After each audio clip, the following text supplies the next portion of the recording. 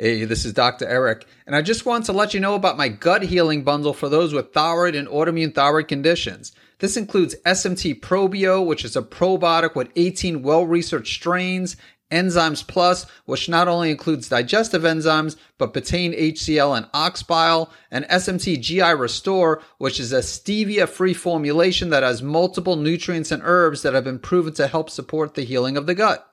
To learn more about this, you can visit guthealingbundle.com.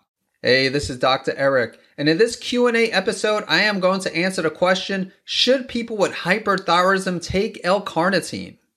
So for this question, I'm going to dive into the research, and I have a couple of journal articles up on my computer. This first one is an older study from 2004, and the headline is The Effects of Carnitine on Thyroid Hormone Action. And so with this, it mentions that in the randomized trial, they showed that 2 and 4 grams per day of oral L-carnitine is capable of reversing hyperthyroid symptoms and causing biochemical changes in the hyperthyroid direction, as well as preventing or minimizing the appearance of hyperthyroid symptoms. And then it even says that a very recent clinical observation proved the usefulness of L-carnitine in the most serious form of hyperthyroidism, thyroid storm. So an interesting journal article. And I will say that when I dealt with Graves' disease, I did not take L-carnitine. I took bugleweed, which is an herb with antithyroid properties, and it worked well. And that's usually what I recommend to my patients who are not taking antithyroid medication. If someone's taking antithyroid medication such as methimazole and they're fine taking the medication, that's great. But for those who want to take more of a natural approach when it comes to symptom management, I usually recommend bugleweed, and I find it to be more effective than L-carnitine in most cases. But everyone is different. So if you take bugleweed and if it's not working for you, you could certainly try L-carnitine.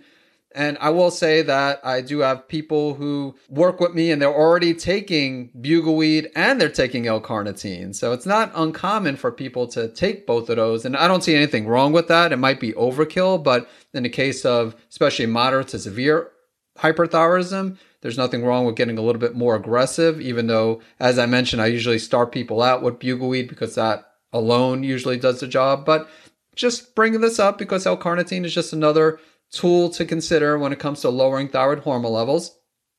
So now I'm going to take a look at the other journal article, which is more recent. It's from 2017, and the headline is A Novel Treatment for Subclinical Hyperthyroidism. So this is not severe hyperthyroidism. And it's a pilot study on the beneficial effects of L-carnitine and selenium. So it's helping people with subclinical hyperthyroidism, and it also includes selenium. So it's not L-carnitine by itself. And so with this study, the people with subclinical hyperthyroidism, they took one tablet that included 500 milligrams of L-carnitine and 83 micrograms of selenium. And then according to the conclusions, taking the L-carnitine and selenium for 1 month significantly reduced symptoms associated with subclinical hyperthyroidism, including quality of life of patients without significant modifications of the endocrine profile.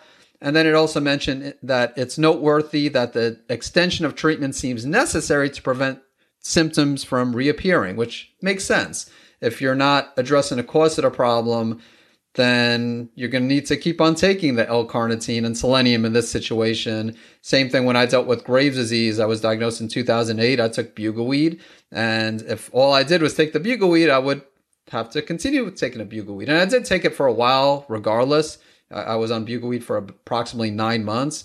But while taking the bugleweed, I was addressing the cause of the problem. If you're on antithyroid medication, such as methimazole or PTU, same thing. You ideally want to address the cause of the problem.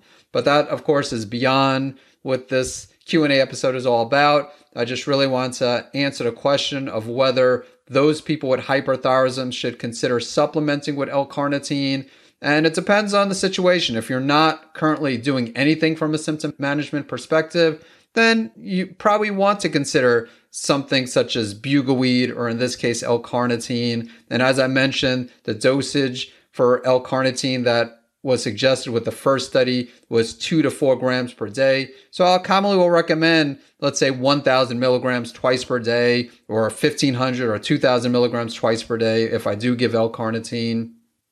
And so that's all I want to discuss with regards to L-carnitine. I hope you found this episode to be valuable. Hopefully you learned something about L-carnitine that you didn't know already. And I look forward to catching you in the next episode.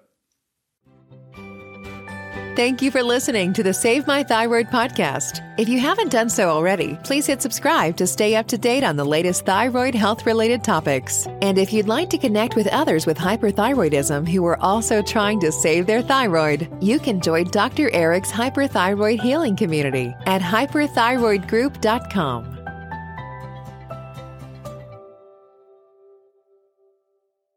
I want to let you know about a product called Hepatoimmune Supreme, which is a unique supplement that has a rare combination of N-acetylcysteine, also known as NAC, milk thistle, and schisandra to support the liver. And it also has a few mushrooms that can help support the immune system, including cordyceps, which has both immune modulating and adaptogenic properties and is great for those with Graves' disease and Hashimoto's.